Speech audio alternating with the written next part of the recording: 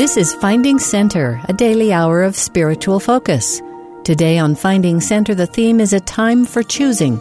In the first half, D. Todd Christofferson shares his address, Moral Agency. Then in the second half, Randall W. Booth speaks on seasons of choice. 2 years ago in January, President Gordon B. Hinckley spoke to the leaders of the church around the world, both men and women. Commenting on current conditions, he said, "No one need tell you that we are living in a very difficult season in the history of the world. I do not know that things were worse in the times of Sodom and Gomorrah. At that season, Abraham bargained with the Lord to save those cities for the sake of the righteous. Notwithstanding his pleas, things were so bad that Jehovah decreed their destruction. They and their wicked inhabitants were annihilated. We see similar conditions today. They prevail all across the world. I think our Father must weep as he looks down upon his wayward sons and daughters. In the church," continued President Hinckley, "we are working very hard to stem the tide of this evil, but it is an uphill battle, and we sometimes wonder whether we're making any headway. But we are succeeding in a substantial way. We see so many of our youth who are faithful and true and who look to us for encouragement and direction." It was you President Hinckley thought of when he looked for signs that we might be succeeding as a church in stemming the tide of evil. If, as he said, you look to us for encouragement and direction, I want to offer you some of each. I'd like to talk to you about moral agency and offer some counsel about how you use your agency. In years past, we generally used the term free agency. That's not incorrect, but more recently we've taken note that free agency does not appear as an expression in the Scriptures. The Scriptures talk of our being free to choose and free to act for ourselves and of our obligation to do many things of our own free will. But the word agency appears either by itself or with the modifier moral, as in Doctrine and Covenants section 101, verse 78. That every man may act in doctrine and principle according to the moral agency which I have given unto him, that every man might be accountable for his own sins in the day of judgment. When we use the term moral agency, then, we are appropriately emphasizing the accountability that is an essential part of the divine gift of agency.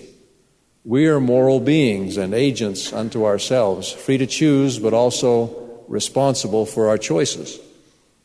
What then are the elements of moral agency? To me, there are three. First, there must be alternatives to choose among. Lehi described it as opposites or opposition. He spoke of righteousness and its opposite wickedness, holiness versus misery, good versus bad. Without opposites, Lehi said, all things must needs be a compound in one. No life, neither death, nor corruption, nor incorruption, happiness, nor misery, neither sense, nor insensibility. He further explained that for these opposites or alternatives to exist, there must be law. Law provides us the options. It is by the operation of law that things happen. By using or obeying a law, one can bring about a particular result, and by disobedience, the opposite result. Without law, there could be no God, for he would be powerless to cause anything to happen. Neither he nor we would be able to predict or choose a particular outcome by a given action. Our existence and the creation around us are convincing evidence that God, the Creator, exists, and that our mortal world consists of both things to act and things to be acted upon. In other words, choices. Second, for us to have agency, we must not only have alternatives, we must also know that they exist and what they are. If we're unaware of the choices available, the existence of those choices is meaningless to us. Lehi calls this being enticed by the one or the other. He recalls the situation of Adam and Eve in the Garden of Eden, presented with a choice, even the forbidden fruit in opposition to the tree of life, the one being sweet and the other bitter. Adam and Eve's choice, of course, brought about the fall, which brought with it a knowledge of good and evil, opening to their understanding a multitude of new choices. Had they remained in Eden, they would have remained in a state of innocence, having no joy, for they knew no misery, doing no good, for they knew no sin. But with the fall, both they and we gain sufficient knowledge and understanding to be enticed by good and evil. We attain a state of accountability and can recognize the alternatives before us. The beauty of the gospel of Jesus Christ is that it pours knowledge into our souls and shows things in their true light. With that enhanced perspective, we can discern more clearly the choices before us and their consequences. We can therefore make more intelligent use of our agency. Too many fall into unanticipated traps and unhappiness because they either lack or ignore the gospel light. They're unaware of their options or confused about the outcomes of their choices. Ignorance, in other words, effectively limits their agency. After the existence of choices and a knowledge of choices, the third element of agency is the freedom to make choices.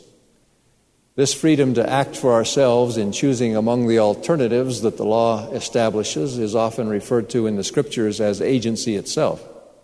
For this freedom we are indebted to God. It is His gift to us. The Lord said unto Enoch, Behold, these thy brethren, they are the workmanship of mine own hands, and I gave unto them their knowledge in the day that I created them, and in the Garden of Eden gave I unto man his agency. King Benjamin reminds us that in addition to giving us the freedom to choose, God makes it possible for us to use the gift because He is preserving you from day to day by lending you breath that ye may live and move and do according to your own will, and even supporting you from one moment to another. Let's pause and note that freedom of choice is the freedom to obey or disobey existing laws, not the freedom to alter their consequences. Law, as mentioned earlier, exists as a foundational element of moral agency with fixed outcomes that do not vary according to our opinions or preferences. Elder Dallin H. Oaks observed in a devotional talk here that we are responsible to use our agency in a world of choices. It will not do to pretend that our agency's been taken away when we're not free to exercise it without unwelcome consequences. We recognize the gift of agency as a central aspect of the plan of salvation proposed by the Father in the great premortal council, and that there was war in heaven to defend and preserve it. Satan has not ceased his effort to destroy the agency of man. He promotes conduct and choices that limit a person's freedom to choose by replacing the influence of the Holy Spirit with his own domination. Yielding to his temptation leads to a narrower and narrower range of choices until none remain, and to addictions that leave one powerless to resist. While Satan cannot actually destroy law and truth, he accomplishes the same result in the lives of those who heed him by convincing them that whatever they think is right, and that there is no ultimate truth. Every man is his own God, and there is no sin. Of course, Satan's ongoing opposition is a useful, even necessary part of moral agency.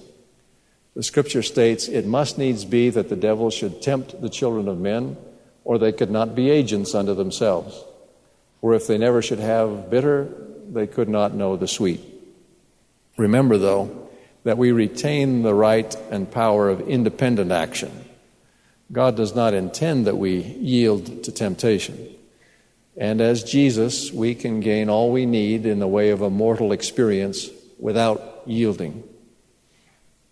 We've reviewed the elements of moral agency and its divine origins, but we must always remember that agency would have no meaning without the vital contribution of Jesus Christ.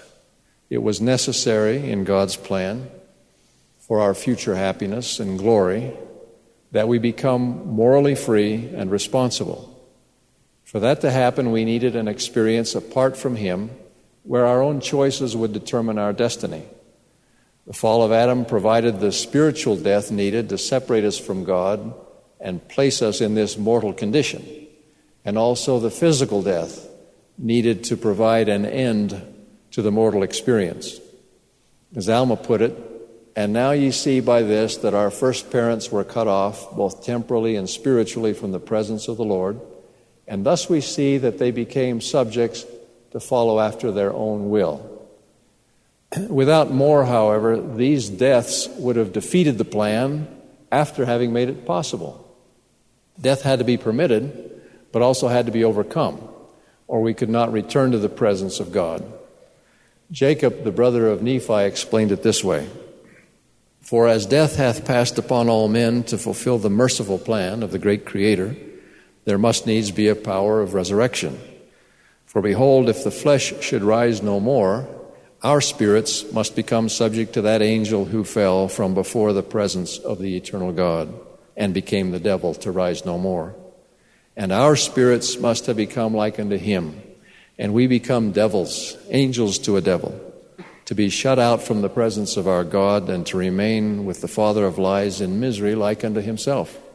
Oh, how great the goodness of our God, who prepareth a way for our escape from the grasp of this awful monster. Yea, that monster, death and hell, which I call the death of the body and also the death of the spirit. Thus, if our separation from God and our physical death were permanent, moral agency would mean nothing. Yes, we'd be free to choose and make choices, but what would be the point? The end result would always be the same, no matter what our actions. Death, with no hope of resurrection, no hope of heaven. Good or bad as we might choose to be, we would all end up, in Jacob's words, devils, angels to a devil. With resurrection through Jesus Christ, the fall can achieve its essential purpose without becoming a permanent death sentence. The grave must deliver up its captive bodies, hell must deliver up its captive spirits, and the paradise of God must deliver up the spirits of the righteous, so that the spirit and the body is restored to itself again, and all men become incorruptible and immortal. And they are living souls, having a perfect knowledge like unto us in the flesh, save it be that our knowledge shall be perfect. But there was one more thing that Christ needed to accomplish in order that moral agency could have a positive potential. Just as death would doom us and render our agency meaningless but for the redemption of Christ, even so, without His grace, our bad choices or sins would leave us forever lost. There would be no way of fully recovering from our mistakes. And being unclean, we could never live again in the presence of the man of holiness. We cannot look to the law to save us when we have broken the law. We need a Savior, a mediator who can overcome the effects of our sins and errors so that they are not necessarily fatal. It is because of the atonement of Christ that we can recover from bad choices and be justified under the law as if we had not sinned. Wherefore redemption cometh in and through the Holy Messiah, for He is full of grace and truth. Behold, He offereth Himself a sacrifice for sin, to answer the ends of the law unto all those who have a broken heart and a contrite spirit. Professor C. Terry Warner states, human agency was purchased with the price of Christ's suffering. This means that to those who blame God for allowing human suffering, Latter-day Saints can respond that suffering is less important than the gift of agency upon which everything else depends, and that none of us has paid a greater price for this gift than Christ. The Savior's use of moral agency during His ministry and lifetime is an instructive example for us. At one point in His teaching, He revealed the principle that guided His choices. He that sent me is with me. The Father hath not left me alone, for I do always those things that please Him. I believe that much of the Lord's power is attributable to the fact that He never wavered in that determination. He had a clear, consistent direction. Whatever the Father desired, Jesus chose to do. John reports the following response to Jesus' statement that He did always those things that pleased the Father. As He spake these words, many believed on Him. Then said Jesus to those Jews which believed on Him, If ye continue in my word, then are ye my disciples indeed, and ye shall know the truth, and the truth shall make you free. So, being Jesus' obedient disciple, as he is the Father's obedient disciple, leads to truth and freedom. Then he added, if the Son therefore shall make you free, ye shall be free indeed. To the secular world, it seems a paradox that greater submission to God would yield greater freedom. They look at things through Korihor's lens, which is that obedience to God's laws and ordinances is bondage. So how do obedience and truth make us free? You can easily think of some practical ways in which truth gives us the ability to do things we otherwise could not do, or to avoid disasters we otherwise might suffer. I was interested to read recently of a young English girl who learned in school about the characteristics of water along a shoreline that signal the approach of a tsunami. A few weeks later, on vacation with her family in Thailand, she observed those very phenomena and insistently warned her parents and the people around her. They escaped to higher ground just in time when the December 26, 2004 tsunami hit South Asia. More than 100 people owe their lives to that girl's knowledge of certain truths of the natural world. But the Lord's statement that the truth will make us free has broader significance.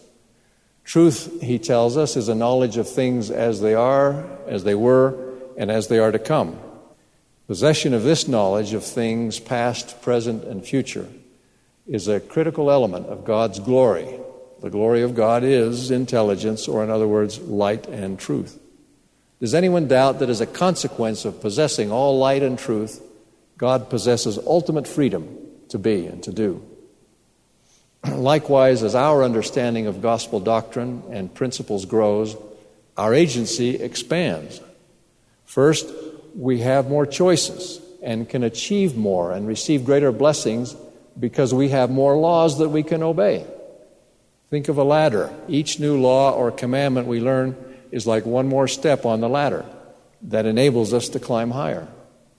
And secondly, with added understanding, we can make more intelligent choices because we see the alternatives more clearly, as well as their potential outcomes.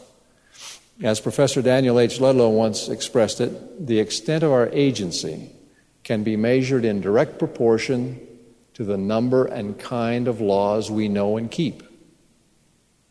The Lord promises that if, in the exercise of our agency, we follow His example and do always those things that please Him and the Father, then we will come to know and understand all things.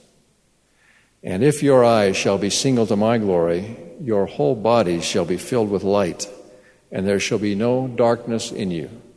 And that body which is filled with light comprehendeth all things. These are magnificent promises, to be filled with light and truth, to comprehend all things, to be glorified in truth and know all things, to come even to the Father. I have no doubt regarding the literal fulfillment of these promises in those who exercise their agency to choose obedience. But along with you, I recognize that they are not realized in a day. There is much of keeping commandments, much of practice, if you will, much of experience required before we will enjoy a fullness. We should, however, be encouraged by what John said of the Savior. And I, John, saw that he received not of the fullness at first, but received grace for grace. And he received not of the fullness at first, but continued from grace to grace until he received a fullness. So we might presume to follow in his footsteps and receive grace for grace and truth for truth until we also receive a fullness. A consistent effort will educate and refine our desires so that in time, just as with Jesus, our desires will become aligned with the Father's desires. But we should expect to be tested. The gift of agency is intended to give us experience. We taste the bitter that we may know to prize the good. And Jesus, though he were a son, yet learned he obedience by the things which he suffered. We learn how to hold on the right way through adversity. Joseph Smith was told to expect some severe opposition despite making good choices. Said the Lord, "Know thou, my son, that all these things shall give thee experience and shall be for thy good." We're in a mortal experience because we cannot become as God without that experience. We must prove to Him and to ourselves that we can consistently make the right choices and then stick to those choices, come what may. Some think they should be spared from any adversity if they keep God's commandments. But it is in the furnace of affliction that we are chosen. This is the battle we expected when we shouted for joy at the prospect of this time on earth. I believe the challenge of learning to make and hold on to correct choices in the face of opposition appealed to us when God presented His plan. And we should approach that challenge now without fear, knowing that we can do it and that He will sustain us. And certainly the alternative would not appeal to us. As Elder James E. Talmage expressed it, but for the opportunity thus given, the spirits of God's offspring would have remained forever in a state of innocent childhood, sinless through no effort of their own, negatively saved, not from sin, but from the opportunity of meeting sin, incapable of winning the honors of victory because prevented from taking part in the conflict. The Lord's promise is not to spare us the conflict, but to preserve and console us in our afflictions and to consecrate them for our gain. Donald L. Hallstrom of the 70 offers a present-day example in an article in this month's Ensign magazine, where he recounts the experiences of Brother Toshio Kawada and his wife Miyuki. I quote, "Like all of us, Toshio Kawada of the Obihiro Ward, Sapporo, Japan stake has had to make crucial choices when faced with life's difficulties. He joined the church in 1972, and he and his wife Miyuki were sealed in the Laie Temple in Hawaii in 1978. They have 2 sons. More than 20 years ago, when his family was still very young, Brother Kawada was working for his father as a dairy farmer. Tragically, one day, the large barn where they kept their milk cows and all their equipment burned down. Financially devastated, his father went to the Farmers Union for a loan but was turned down. Subsequently, his father and older brother filed for bankruptcy. Although not legally responsible, Brother Kawada felt obligated to help pay back all the debts. As Brother Kawada was pondering a solution to his problem, he decided to plant carrots. He had grown potatoes, but he did not know how to grow carrots. He planted the seeds and prayed earnestly for his carrots to grow. All this time, Brother Kawada faithfully served in the church, kept the Sabbath day holy, and paid his tithing. When he and his family dressed in their best clothes and went to their Sunday meetings, many neighbors scoffed at them. It was difficult to lose one day a week in their fields, especially at harvest time. It was not always easy for them to pay their tithing, but they offered it to the Lord obediently and cheerfully. Fall came, and Brother Kawada's carrots turned out to be unusually sweet and large, with an exceptionally rich color. He had an abundant harvest and went to the Farmers Union for help, but they refused to sell his carrots through their distribution system. He fasted and prayed and felt inspired to try to find a produce distributor in Tokyo, something that is very hard to do without introductions or connections. Brother Kawada was blessed to find a large distributor in Tokyo. Since then, he's been very successful and has repaid all his father's debts. He currently has a large agricultural operation with many employees, and he's teaching young farmers how to effectively organize their businesses, even in exceptionally trying circumstances. Brother Kawada chose to be true to the promises he made in his baptismal, priesthood, and temple covenants. Let me read you some of Brother Kawada's own words. Sometimes we worked until midnight on Saturday to keep from breaking the Sabbath. We went to church the next day, often without much sleep. Once we came home from church, and a cow had gotten caught in the pasture fence and died. There were times when we had millions of yen worth of damage to our cut hay because it had lain in the rain on the Sabbath. We knew accidents didn't happen because it was Sunday. If you worry about that kind of thing, you'd never be able to keep the Sabbath. Accidents can happen anytime. We planted carrots with great success. Finally, we were getting some kind of order in our lives. With carrots, it didn't matter if it rained or we took every Sunday off. We could make our own decision. We could serve more easily in any calling we were called to. In our business, we use a lot of part-time help. When we're really busy, our employees suggest we work on Sundays. I tell them we just don't work on Sundays.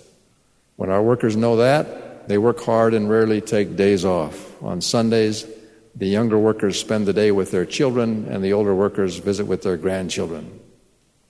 I like that. Exercising agency in a setting that sometimes includes opposition and hardship is what makes life more than a simple multiple-choice test. God is interested in what you're becoming as a result of your choices. He's not satisfied if your exercise of moral agency is simply a robotic effort at keeping some rules. Your Savior wants you to become something, not just do some things. He's endeavoring to make you independently strong, more able to act for yourself than perhaps those of any prior generation. You must be able to be righteous even when He withdraws His Spirit, or as Brigham Young said, even in the dark.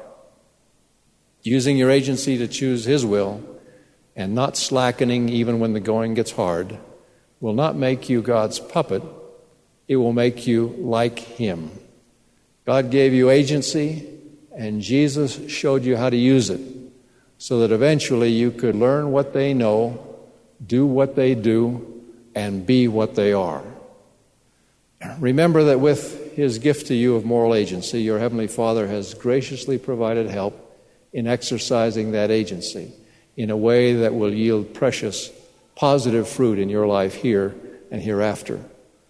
Among other resources, you have the Scriptures, parents, mentors that love you, the voice of prophets and apostles living among you, the fullness of the gospel of Jesus Christ, the covenants and ordinances of the priesthood and the temple, the gift of the Holy Ghost, and the Church of Jesus Christ of Latter-day Saints.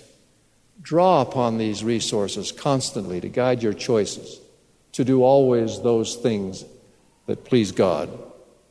With President Hinckley, I express my confidence in you. I thank God for you.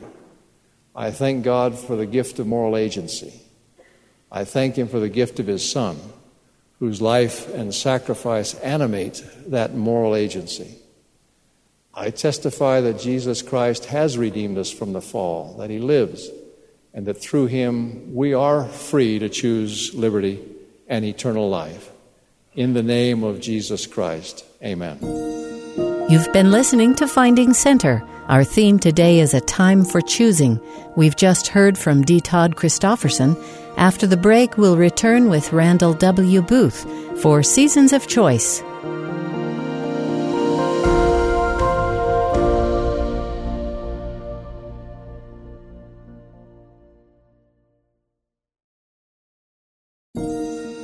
This is Finding Center, a daily hour of spiritual focus. Our theme today is A Time for Choosing. Next is Randall W. Booth, Associate Professor in the BYU School of Music at the time of this address, titled Seasons of Choice.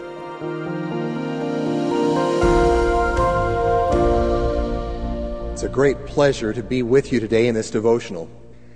I'm prayerful that the time we spend together will motivate each of us to consider our lives and to evaluate where we are as we begin this new year.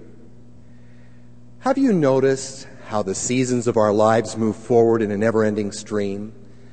I've been fascinated, sometimes surprised, but almost always invigorated by the changes I've experienced so far in the seasons of my life. Our personal choices are different as we pass through each new season. As a small child, you remember how many of your choices focused on play, on discovering the world and people around you, on simple decisions that made you smile. As you grew to the age of accountability and beyond, choices became more critical. The adversary knew this, of course, and worked harder than ever to influence your choices as you matured. Progressing through the seasons of childhood into the teenage years and young adulthood, Did you notice that the Spirit has a tremendous capacity to guide you, to lead you to productive, righteous choices? And as we qualify ourselves to be led by the Spirit in every season of life, the choice we must make becomes more clear. Through the spring, summer, fall, and winters of our lives, one thing remains constant. We are free to choose. We fought for this right. It is ours. No matter how sheltered we may have been in our season of childhood, or how much we may have leaned on loved ones and friends to keep us safe, there come countless times in life when we have to choose for ourselves, when we alone face the winds of adversity, when we struggle and stand up to temptation, times when we choose which road to travel and then accept the consequences of that choice. Trusted friends cannot always go with us. Parents and teachers will not always be watching. Others are not in a position to make our choices or live our lives. In every season of life, we face the opportunity to choose for ourselves. The Pearl of Great Price teaches that God gave us that power to choose. In Moses 4, verses 2 and 3, we read, "But behold, my beloved Son said unto me, Father, thy will be done, and the glory be thine forever.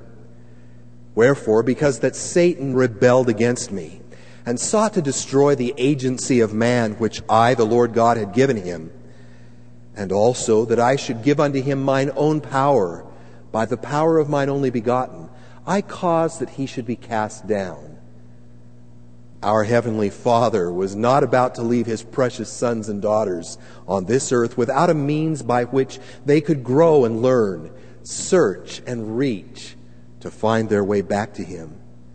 That means by which God planned for our return is our free agency, our personal freedom to choose. Elder Charles W. Penrose explained this passage in the Pearl of Great Price. Here we read that power of choice, that gift, the ability to understand right from wrong, to understand light from darkness, was given to the spirit of man by the Lord. The power of volition is in the spirit man, and he brings it with him when he is born into the earthly sphere. And so we can do good or do evil as we elect. The Scriptures are replete with further declarations of our power of choice. Father Lehi taught that men are free to choose liberty and eternal life through the great mediator of all men, or to choose captivity and death, according to the captivity and power of the devil. For he seeketh that all men might be miserable like unto himself. Lehi continued, "And now, my sons, I would that ye should look to the great mediator, and hearken unto his great commandments, and be faithful unto his words, and choose eternal life, according to the will of his Holy Spirit, and not choose eternal death, according to the will of the flesh and the evil which is therein, which giveth the spirit of the devil power to captivate, to bring you down to hell, that he may reign over you in his own kingdom. I have spoken these few words unto you all, my sons, in the last days of my probation, and I have chosen the good part." Father Lehi understood the power of choice. Years ago, after a visit to the former Soviet Union with the young ambassadors, we had the pleasure of welcoming our interpreter from Leningrad, Jessica Petrova, as she came to visit us in Utah. Early in her visit, Jessica accompanied my wife, Susan, to the grocery store. As she entered the store, she immediately observed what appeared to be thousands of boxes of different kinds of breakfast cereals. She was so disturbed by what she saw that she asked my wife if she might wait for her in the car. As Susan finished shopping and joined Jessica in the car, Jessica said, "It seems wicked that you have so many choices in your country, and I have no choice. I wait in lines for hours at my neighborhood market for whatever food is arriving that day. I have no choice." Of course, this was a time of difficult transition in that part of the world. But Jessica's comment caused my wife and me to look at our opportunity to choose with greater sensitivity and understanding. In today's world, we are literally bombarded with choices. In fact, in recent decades, the number of our choices in life have multiplied many times over. Local grocers stock not only hundreds of kinds of cereal, but every other imaginable food. At the touch of a remote, we can choose between hundreds of television stations on cable or satellite dish. This is a big change from the 3 stations that my mom and dad first enjoyed when black and white television became available in southern Idaho, where we were living at the time. Today we may choose to shop in hundreds of stores in convenient shopping malls, which are filled to overflowing with merchandise from all over the world. With so many choices being required of us every day, we may become weary of choosing. This weariness can place us in a rather dangerous position. If we are weary of the mundane, everyday choices, we may also become weary of making life choices that are far more important than which brand to buy or which television program to watch. With marketing teams working around the clock to capture our attention, we may occasionally allow someone else to make choices for us. Sometimes our inability to make the right choice threatens the very core of our eternal lives. If we allow ourselves to sit back and go with the flow of society, we may be surprised to find ourselves somewhere we do not wish to be. We frequently encounter heroes in our lives. Their examples of righteousness, faith, service, and love wield a tremendous influence on our choices to become more like them. You know them. They are all around us. I am so grateful for the power of examples in my life. I've been blessed with so many whose faith and works have served to motivate me to make righteous choices. Today, I'd like you to become acquainted with 6 men and women whose lives have influenced their part of the world in an incredible way because they have consistently exercised their power to choose the right. In Johannesburg, South Africa, the young ambassadors were privileged to meet Sister Julia Mavimbela. In 1955, when Julia was expecting her last child, her husband John was tragically killed. This period was a time of intense oppression for the blacks in that country. After her husband's death, Julia was left with a young family to raise. From the 1960s through the 80s, she worked as a school teacher in Soweto Township. She was always engaged in a worthwhile project, helping others to help themselves. She taught young people to garden. Julia told her students, quote, "Let us dig the soil of bitterness, throw in a seed, show love, and see what fruits it can give. Love will not come without forgiving others. Where there was a blood stain, a beautiful flower must grow." She got seeds and taught people to plant around their homes. She showed them how to strain dishwater through a gallon bucket filled with sand so they could use it to water their seeds.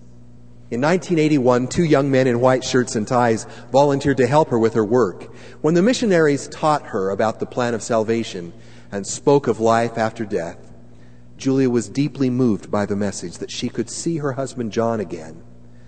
The truth made sense.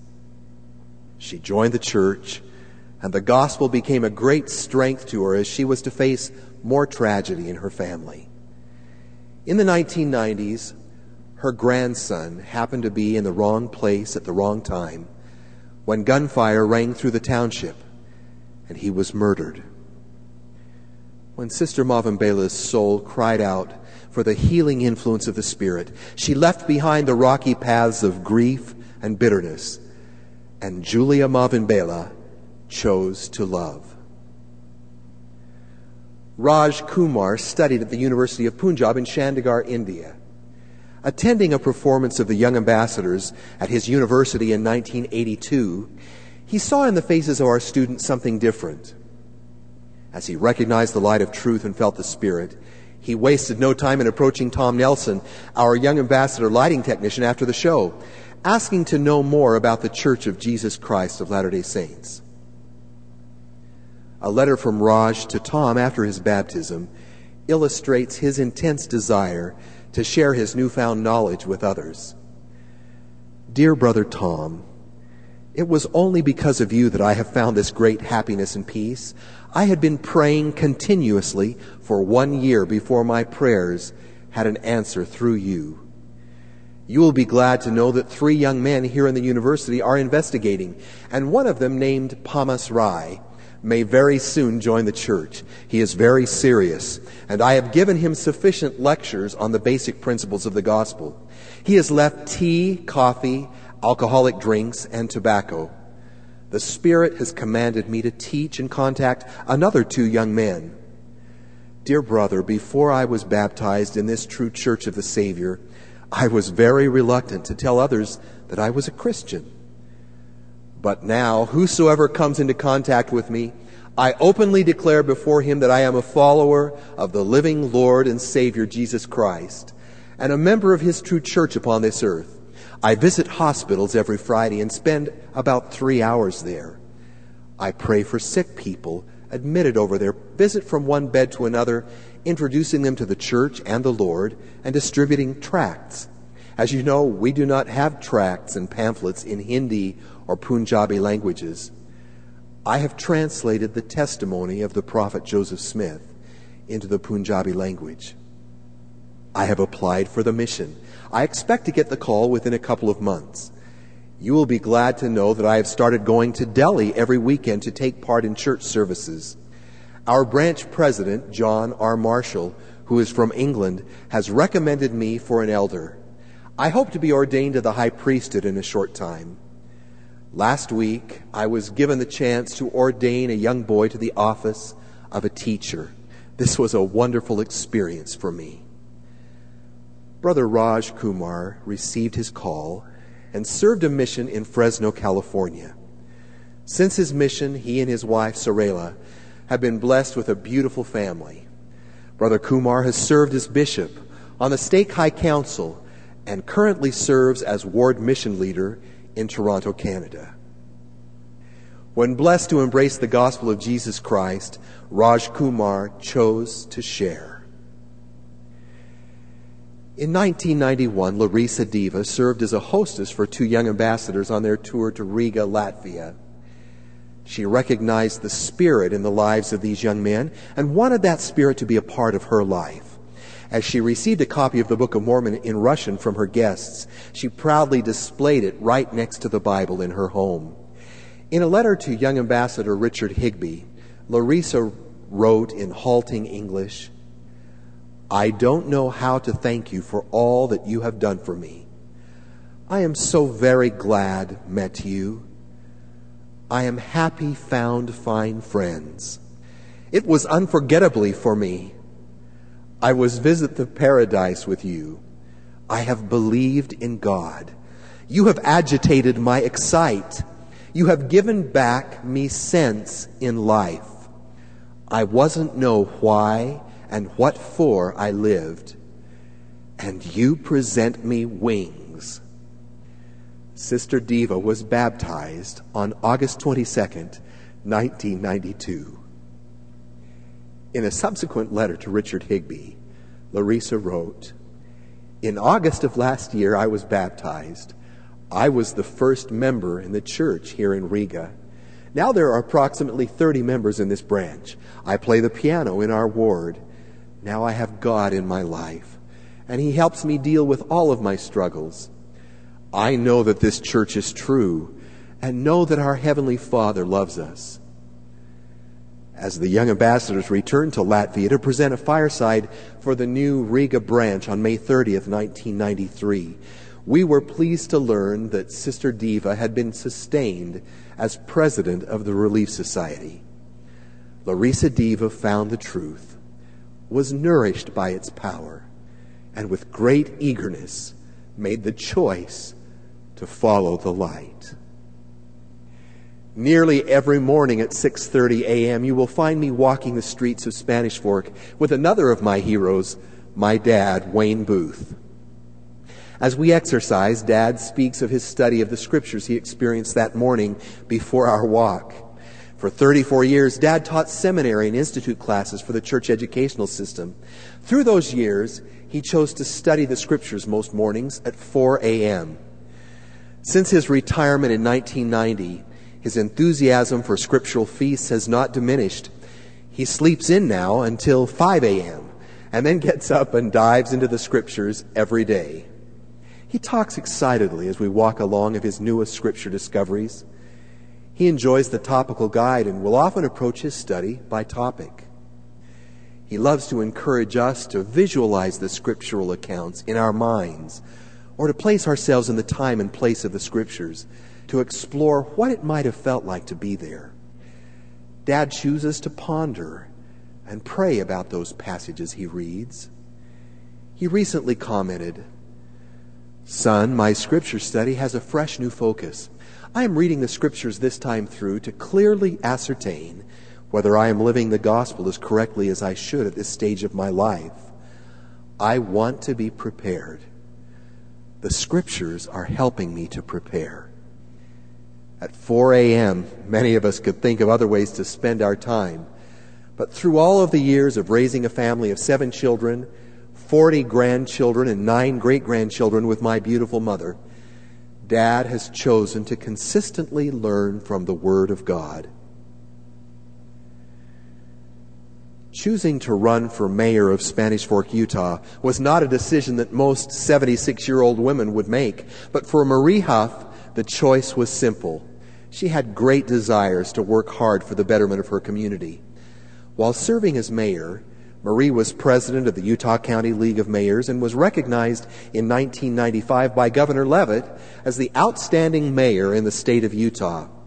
After 8 years in office, Marie finished her service as mayor at age 83.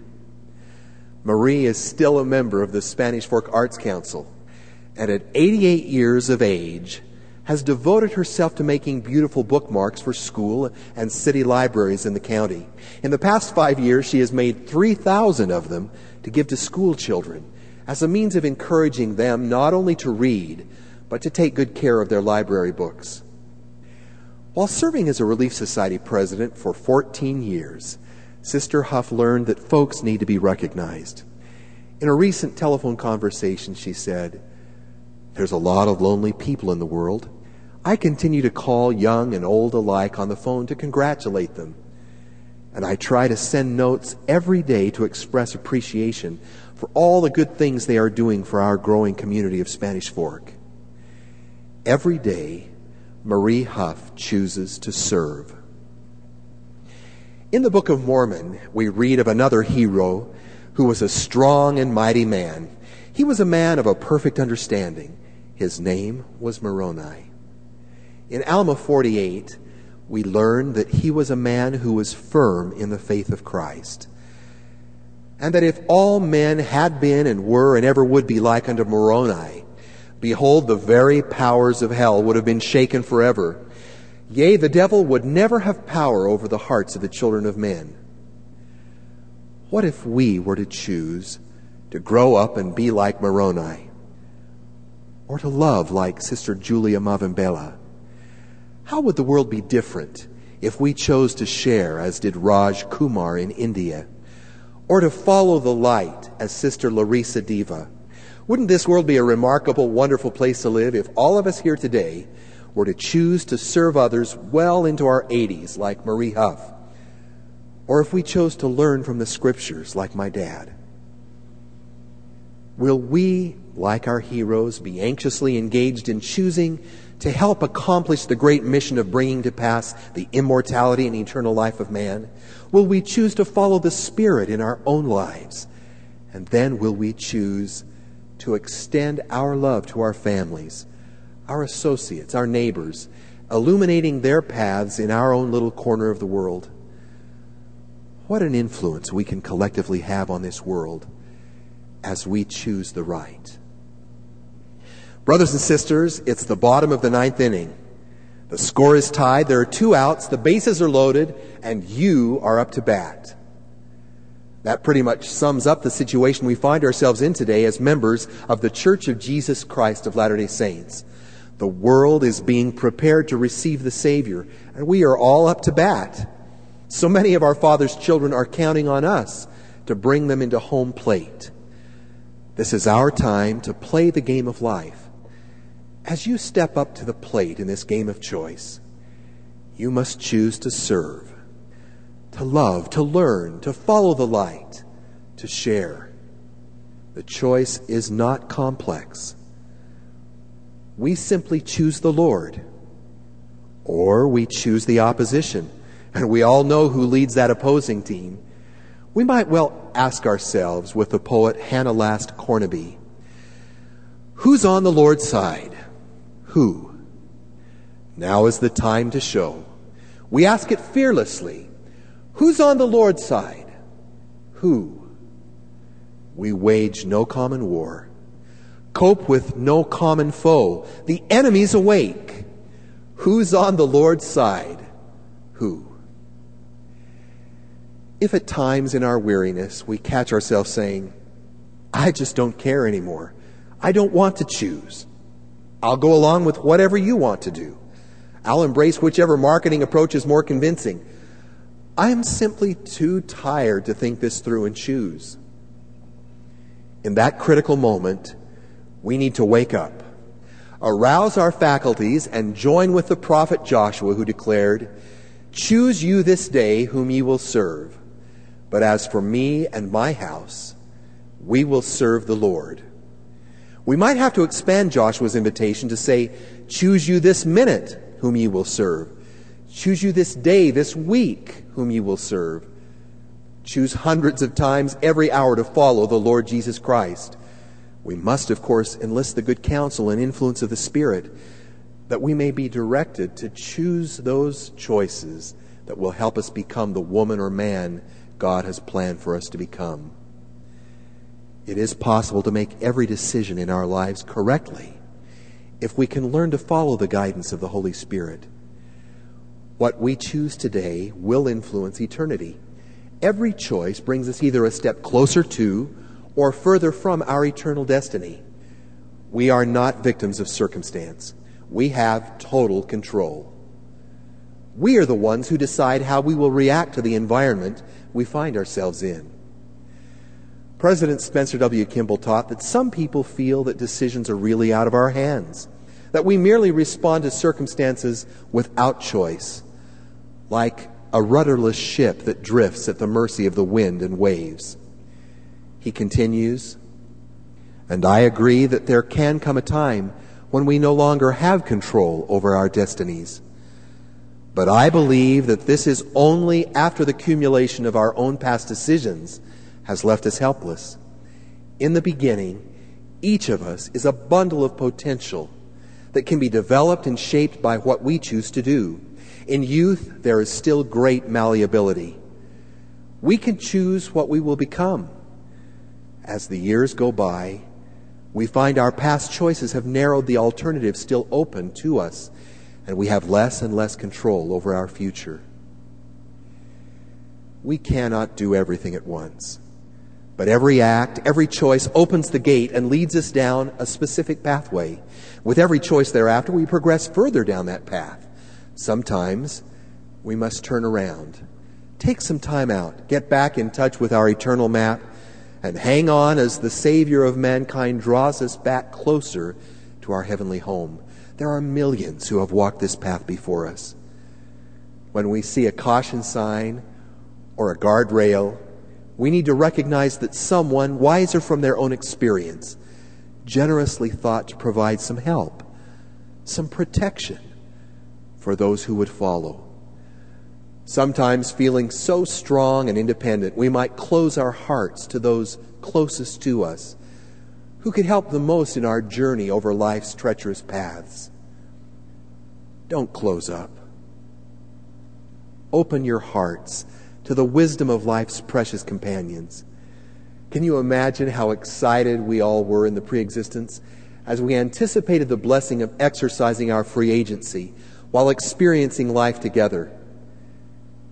How have those heroes in our lives become so valiant in choosing to love, to share, to follow the light, to learn, and to serve? We may feel somewhat overwhelmed with so many good choices. I am convinced that there is really only one choice that we must make. That choice is Jesus Christ. When we choose him, everything else will naturally follow.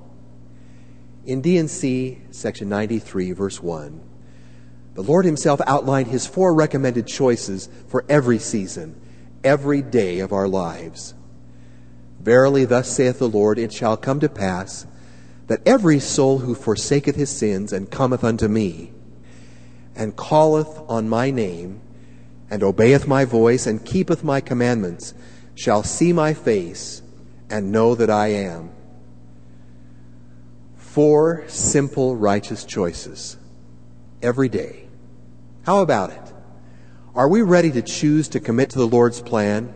Are we ready to choose to forsake our sins and come unto Christ? Will we choose to call on his name? Will our choice be to obey his voice? Are we prepared to choose to keep his commandments?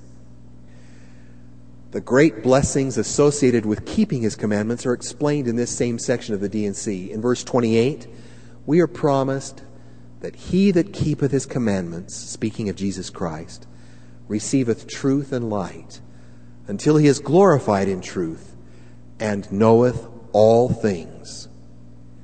We can know all things. That's got to be helpful when we're trying to choose wisely. Every season of life is a season of choice. This is not a time for sitting on the sidelines. We must choose to play ball every day, every hour, every season, relying on the merits of our Savior to assist us in this journey of choice.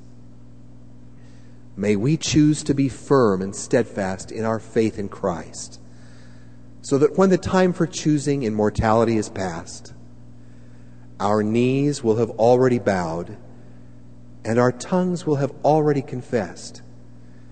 And most importantly, our lives will have been filled with choices which testify of our knowledge that Jesus is the Christ, the Son of the living God. May we choose to follow him in every season, is my prayer. In the name of Jesus Christ, amen. You've been listening to Finding Center. Join us every weekday for an hour of inspiration and spiritual focus. Today's theme was A Time for Choosing, with thoughts from D. Todd Christofferson and Randall W. Booth. Find links to the full text, audio, and video of these addresses at byuradio.org/Finding Center. Finding Center is a production of BYU Broadcasting.